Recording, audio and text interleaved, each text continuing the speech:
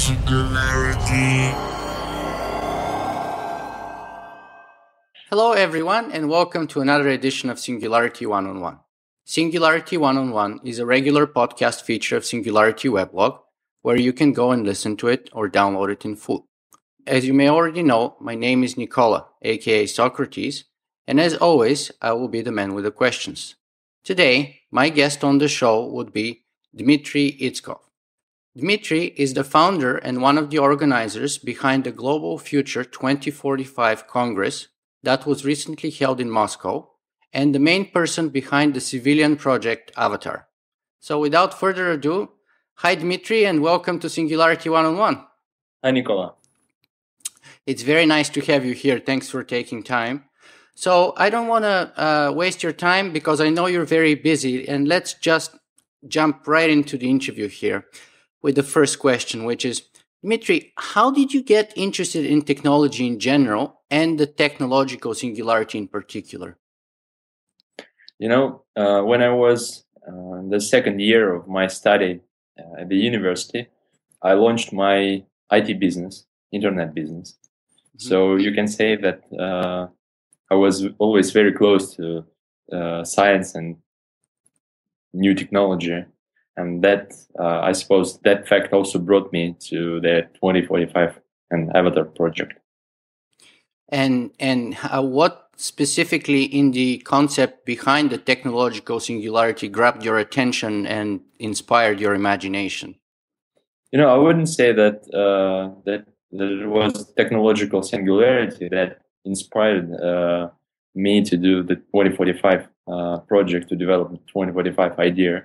It was their desire to be involved with in something that can help people, help to develop technology that can really change the humanity. Not only technological interests. I even started being interested in this idea. I even didn't know what singularity was. Mm-hmm. Very interesting. So is it fair to say then that your motivation behind the project is kind of general humanitarian rather than technological or business or scientific? I would say that my motivation is completely humanitarian, and science and business come further. I wouldn't say that there will be no business in this project, and definitely there will be much science in this project. But for me, it is most important that we in the future reach the result and make this technology real. And I would even be happy if somebody does it for me, not me personally. Well, that kind of very much reminds me to the main idea behind Singularity University, where the goal is to impact positively the life of 1 billion people within 10 years. And of course, people are advised to accomplish that via self-sustaining entities such as companies, bringing in new technologies online and inventions and so on. But the ultimate idea is impact, positively impacting the life of 1 billion people within 10 years. So it seems like your goal is very similar indeed. My ultimate idea is to develop a new strategy for the humanity, which can help people to overcome all those crises that we face now. We are facing now. Yeah, we are indeed living in a very volatile and turbulent time. So perhaps now is the best place to move on to the purpose and the idea behind your organizing of the Global Future 2045 conference. My main idea was to create a worldwide network of scientists and to draw attention to those very pressing issues for the humanity, like development of the technologies, like variety of crises, like necessity to develop a new paradigm for the society. So I wanted to initiate a global discussion and to make significantly increase their number of scientists that is involved in my project. So that's why I gathered people, and what I wanted was to make their project really big and international. Mm-hmm. And so, how did it unfold? I know that the recent conference was organized in Moscow just a few weeks ago. I almost made it there. Were it not for a family emergency, I would have probably been there because it sounded like a fantastic event. So, from your point of view as an organizer, was it a successful event? For me, it was more than successful because there were many people inside, many scientists, many new contacts, good discussion after, and new ideas, new proposals to each other. I mean, many scientists, some businessmen which attended the Congress. Mm-hmm. So their real network of avatar of people who are interested in the future, who want to make our world better. This number of people significantly increased after the event, and that was the main result for me. Yeah, and I can say for myself that I've been seeing a big impact in terms of public relations that conference has had, because I keep seeing your name and references to the conferences all over the place. But let's talk a little bit more about perhaps the most important project or goal of that conference, which is the so-called Project Avatar. Mm-hmm. So first of all, recently there was an announcement by the Pentagon that they are going to be investing $7 million from this year's budget to creating a military project Avatar. So how is your project different than the Pentagon project, or is it? What I did is I announced my Avatar project during the Singularity Summit. Yeah, I was there. I saw your speech. It was fantastic. Okay, half a year ago. And my initial goal was to develop not a military project, but a project which can help people and do something for the civilian hands. So, although Pentagon did much for such project to come true, I don't find their ideas of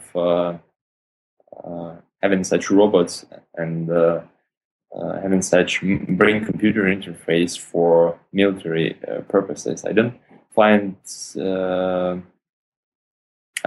such idea of having such avatars like warriors. I would like to see in the future that such technologies would help disabled people, would help those who are quadriplegic or paraplegic, would help us to see perfect brain-computer interfaces for controlling robots for emergency situations.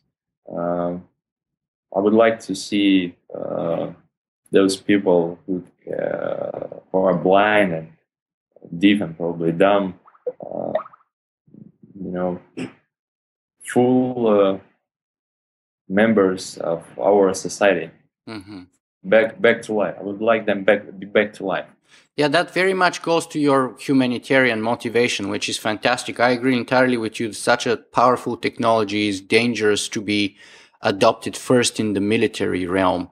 And it can actually have a serious negative externalities. It can hurt our civilization, perhaps in general.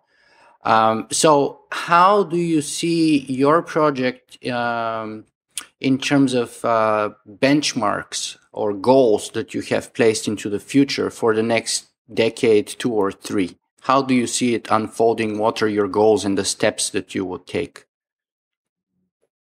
The first step is human-like robot controlled by brain-computer interface, and I think that it is quite feasible in the next 5 to 7 years. What has not been done yet is probably perfect energy supply for the avatar, which will make it really autonomous, and probably brain computer interface, which is at now level of at our level of technology is very simple and has little speed of data transfer. So I see that on the other hand, much work has been done. Like DARPA already has a bipedal robot running. Yeah. Some junior scientists from Japan has a Geminoid robot, and I would like to mention Professor Kochi, who is far away from everybody in the field of telepresence. So I would again stress that in the period from 5 to 7 years, inventing such avatar is quite feasible, because I know that many scientists are concentrated now on such technology. But very important, Avatar A is to achieve some intermediate goals during the development of that robot, like producing perfect artificial limbs for people, like dividing this project into parts that can be realized earlier and start helping those people who need our help. That's fantastic. And what's the next step after you get the sort of step one of the avatar robot? Then comes Avatar B, which will be based actually on the Avatar A, but the main point of the project is to build a life support system for the brain and to connect it to Avatar B such a way that we would be able to transfer 100% data from Avatar to our brain.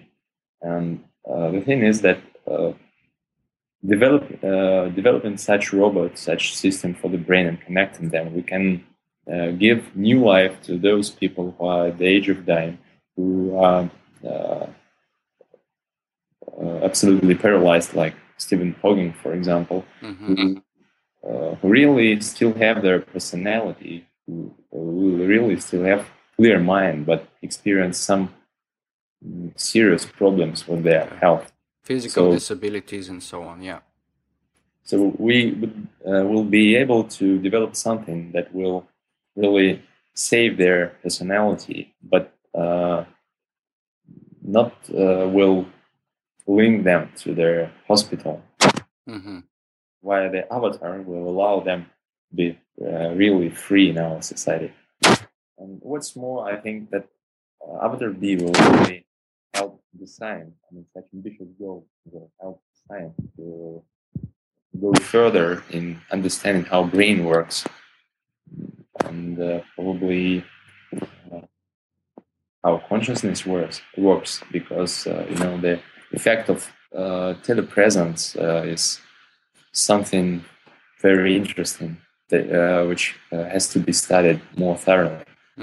So then step two of what you just called Avatar B is expected to be within the next, 10, 20 years?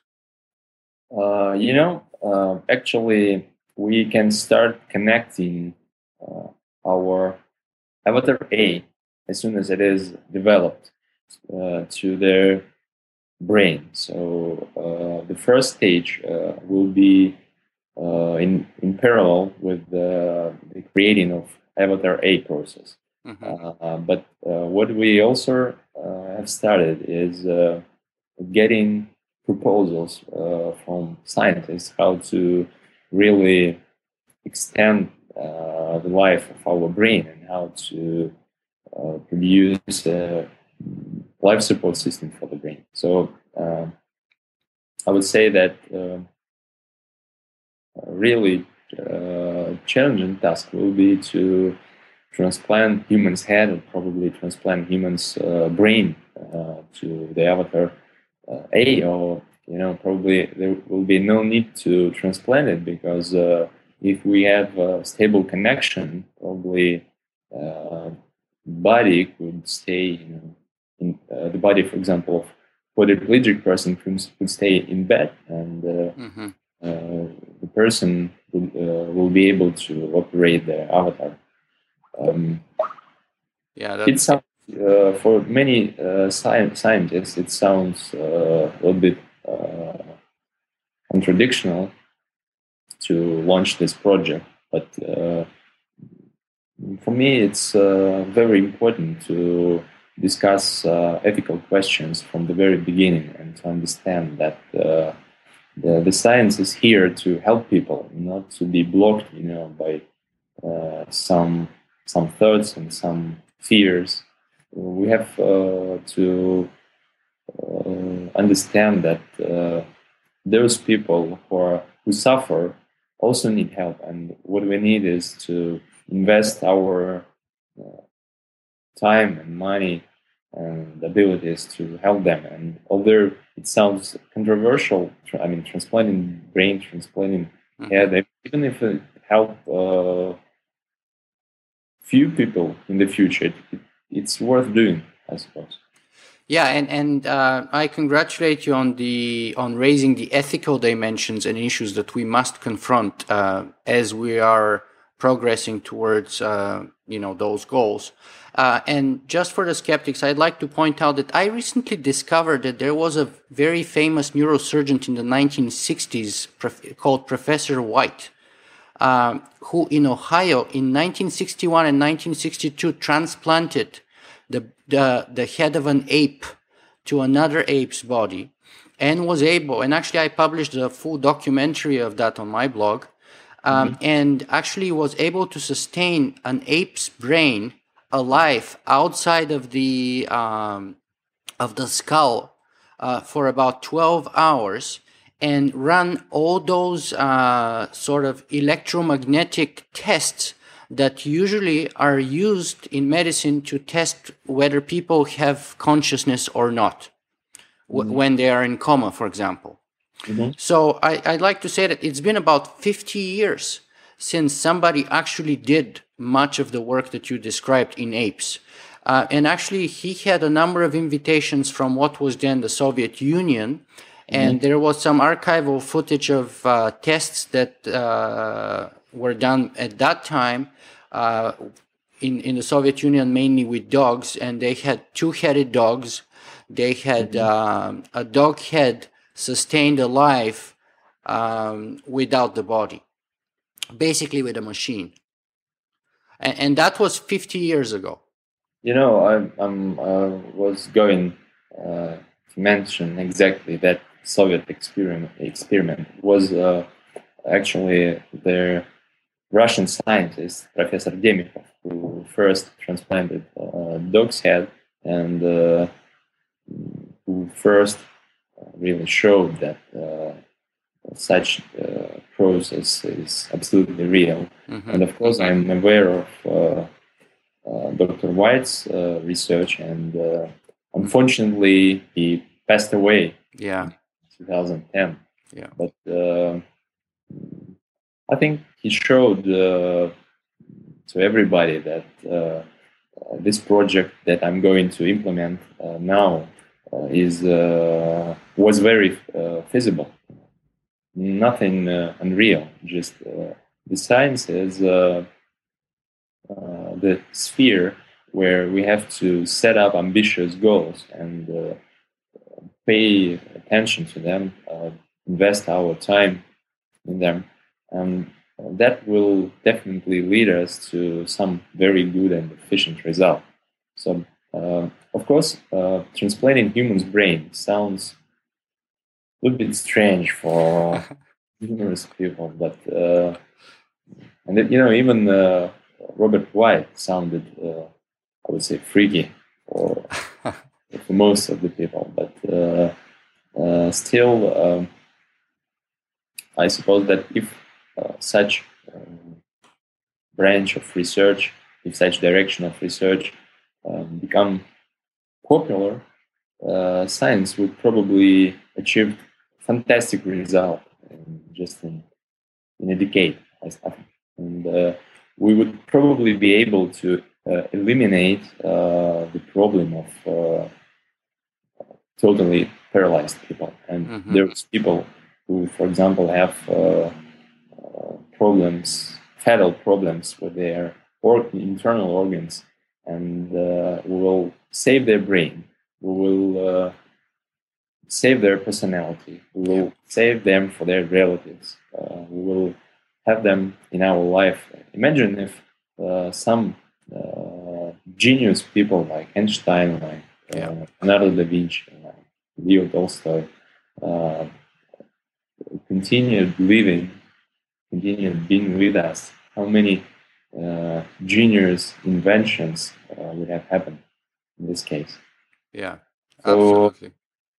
I think one of the goals for me is to explain people, to show them that it's not dangerous, it's not for bad, it's not for military purposes, it's for helping them and their relatives, and, their friends stay with us longer.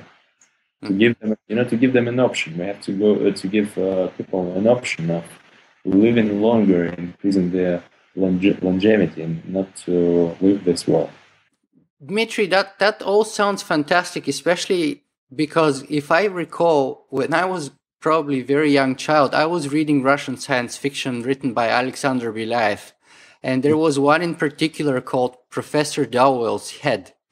And that story was written in the 1920s, and it was precisely about head transplantation and, people using new bodies and so on. So all of that, which used to be totally science fiction, totally impossible, now, as we've noticed already, Professor White and in Russia, people have made very substantial progress towards that goal.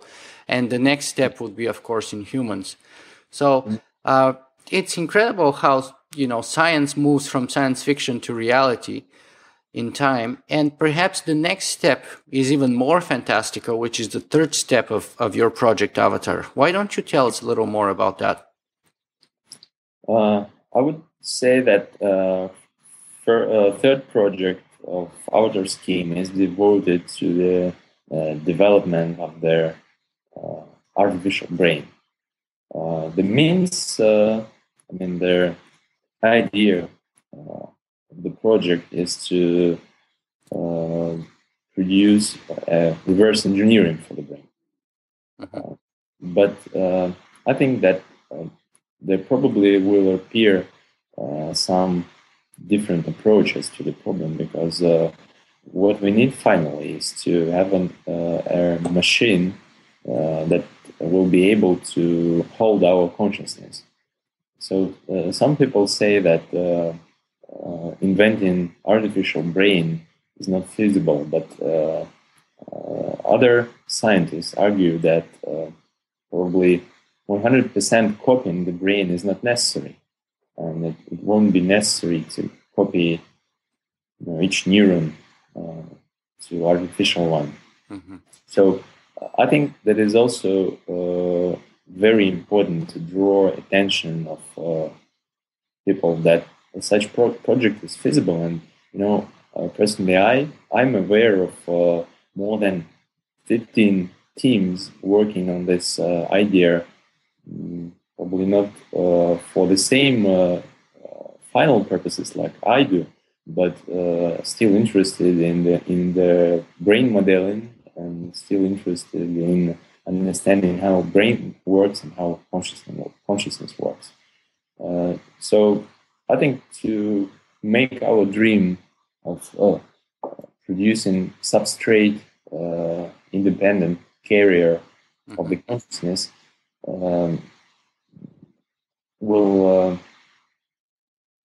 be connected with their providing such research with the real social mandate. So that's why I suggest developing such project in their Avatar Scheme. Like, I think it's very consequent to, after producing Avatar A and Avatar B, to develop really artificial brain, non-biological brain that will make our body completely new. I mean, that will allow us to be more advanced creatures, to evolve further, to make this evolution controlled, to be able to live further without those resources that are required for our biological body, and to live underwater, to live in outer space, not to be dependent on food, the temperature. Mm-hmm.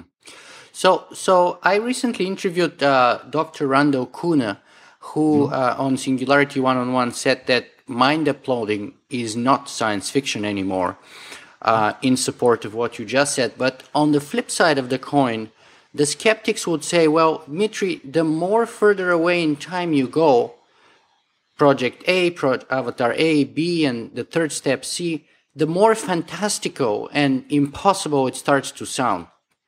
And of course, the further away we go in time, the harder it is to predict what will or could happen. So what do you say to skeptics who say that there's no hard evidence to believe that your project is feasible at all? I would probably give them an example of another famous writer, which was Arthur Clarke, who also described the situation when human's brain was transplanted to a kind of artificial body. I mean, his story, A Meeting with Medusa, where their main character visited Jupiter, and in the end of the story, we found out that that happened thanks to his artificial body and to his biological brain, which actually was transplanted. And I mentioned Arthur Clarke because he actually gave the 3 stages of any new and bold idea. And first stage was that people found any such idea crazy and say that it said that the idea was not feasible. The next stage was that every such idea was feasible but was not worth doing. And the third stage was like everybody said that always believed in such idea. So I think that it was a good mention in that science fiction and those people like Belyaev and like Clarke really inspired us and science for moving further to our future. And to those people who show skeptical attitude, I would say that it's a kind of fear, a kind of shock, of future shock, like Alvin Toffler showed in his book. I would say that we have to think more of the benefits of such technologies for the humanity, and I think that we should be more free. We should dream more, and thanks to that, all our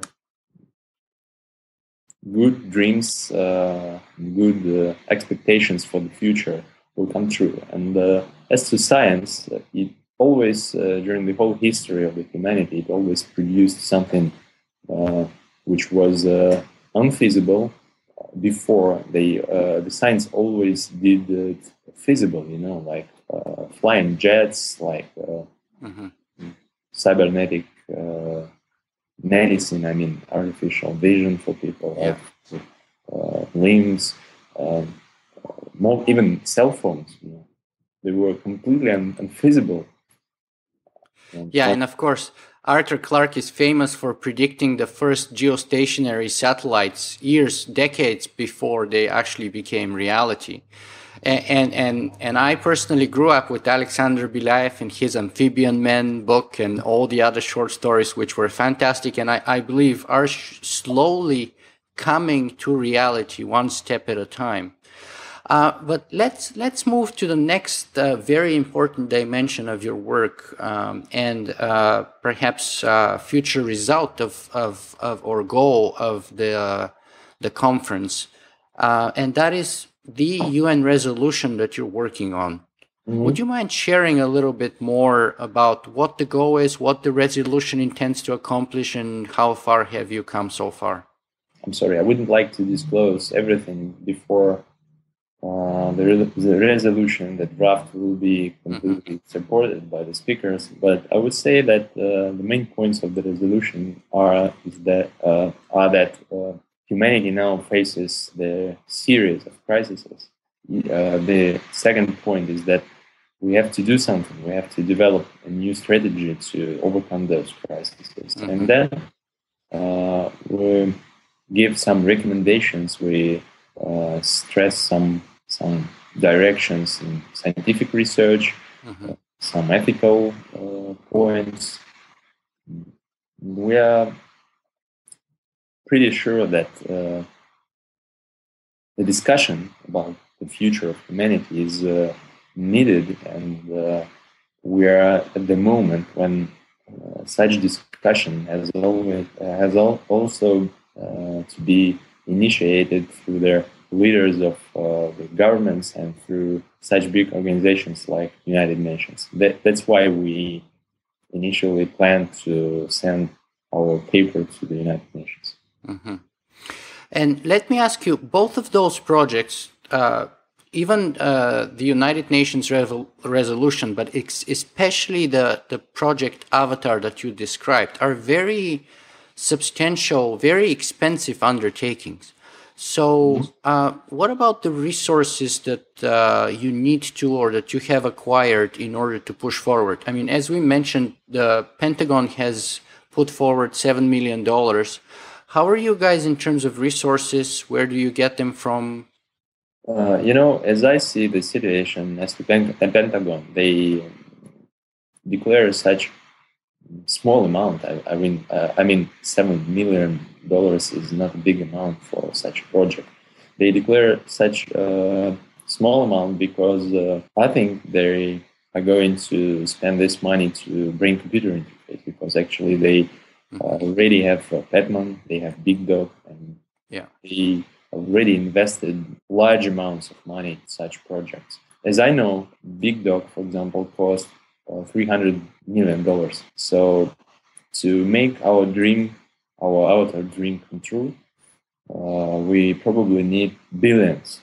And probably this money should not only come from private sector, but also from governments. And to make this happen, to let this happen, we have to draw attention of presidents of developed countries, that we should explain them that those technologies are very humanitarian, that they can help people, and then they even will be possible in the future. In the future, they even will help leaders to plan the strategy for their society. Because, innovations will play great role in the future, I think, like internet does now. So you think that the funding should be a mixture of private and public, perhaps governmental or international governmental organizations such as the United Nations, specific governments, private donors? I think that it should be a kind of mix, of course, but also governmental funding will play a great role, because we have to make these technologies open. We have to public everything as soon as it is developed. Because I think that we have to make our priority on the development, not making business on such technologies. If we continue investments from the business point of view, we will have to close everything, to save everything to get our money back and to earn something. But in case we connect governments, there will be more opportunities to do everything non-profitable. And to boost the technologies, and that is the only way how we can go through their avatar time frame, and how we can make it real. And how are you able to fund so far your projects? Because you have very specific timeline and benchmarks that you're intending to accomplish, Avatar A, B, and so on. So do you have funding attached to those steps already, or are you working on it? I'm already I already have a few commitments for the project with quite big businessmen that are really interested, and they are interested not in making money, they're interested in doing something good. And of course, I so far spent my personal money, and I'm going to invest as much as I can in this project because it is my dream, it is my mission. You've mentioned the ethical implications of the work that you do, but there's also religious implications, I think. Now, I suspect that just like me, you are also Eastern Orthodox by birth, or Russian Orthodox in your case. But by conviction, I'd like to make it clear, are you religious yourself? And what would be the religious impact if that project becomes a reality, in your opinion? The question that you are asking is very pressing for me because I wouldn't say I'm a very religious person, but the question of internal spiritual seek is very important for me, and it was also the thing that inspired the project, because understanding of how consciousness works is very closely connected to some spiritual questions that people face in their lives.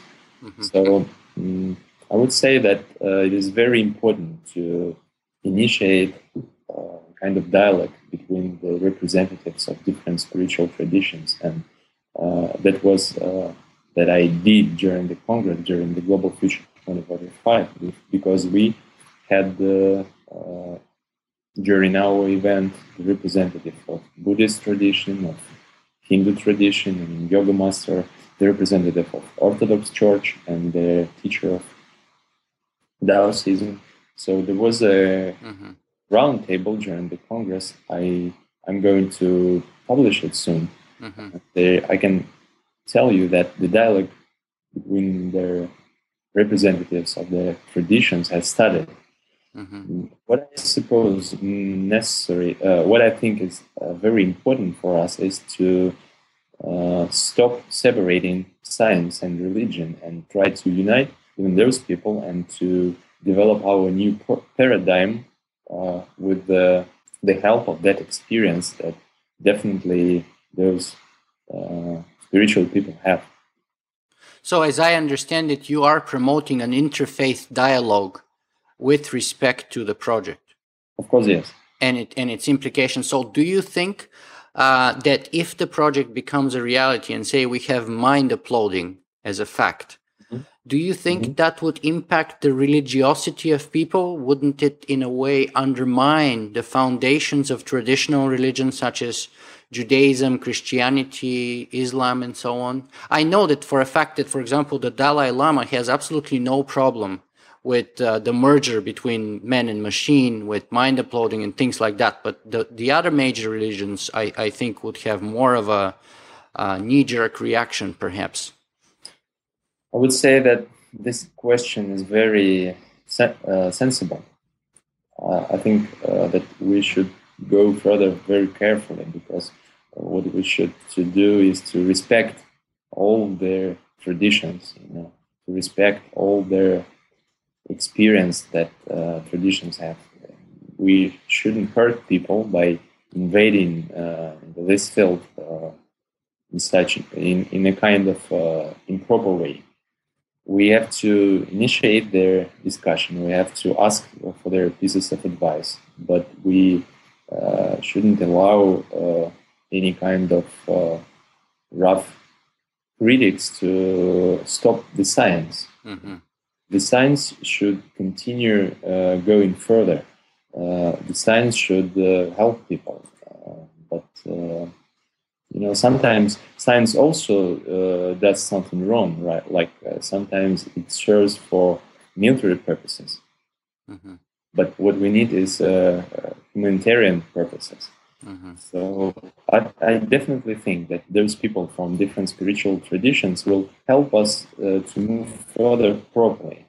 They are definitely able to give us good pieces of advice.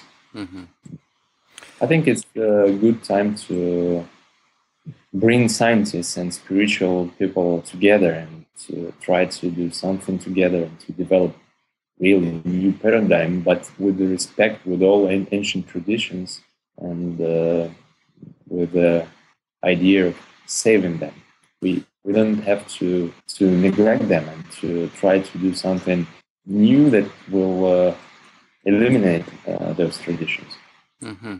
And my feeling, the feeling that I get is that you have a sort of a very respectful, very tolerant approach towards bringing that dialogue together at the same time while not sacrificing the integrity of science, which is a very tricky balance and it's very commendable. So I really appreciate that. Dmitry, the second last question that I always ask of my guests is, where can people go and find out more about the work that you do? I should mention that there is a Congress website, which is jeff2045.com, and you should go to that site to get information about the Congress and also about the next Congress, which is going to be in New York next year, I suppose in April. Mm-hmm.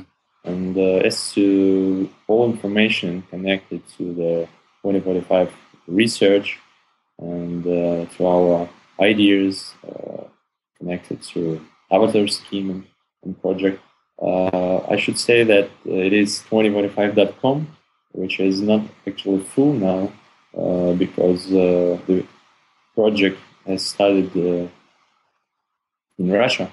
Mm-hmm. But the site is growing and there will be a lot more information in it in the next few months.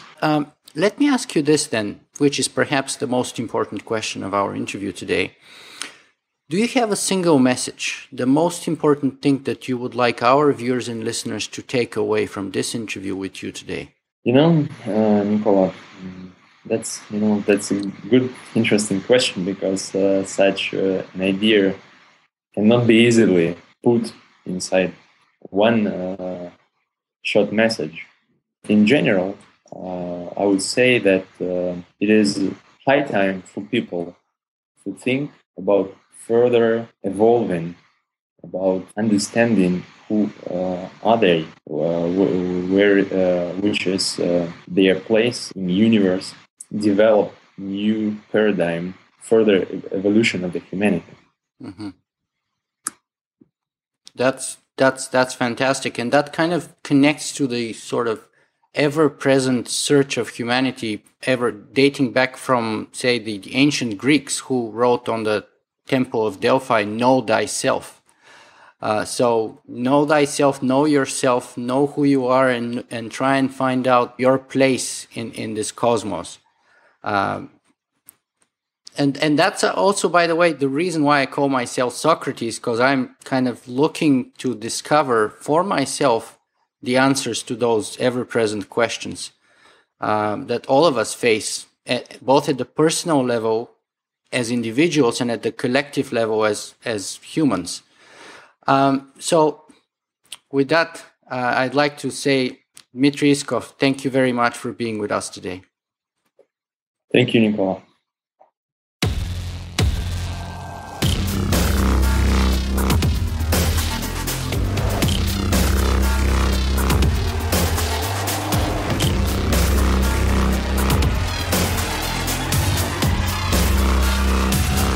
Singularity.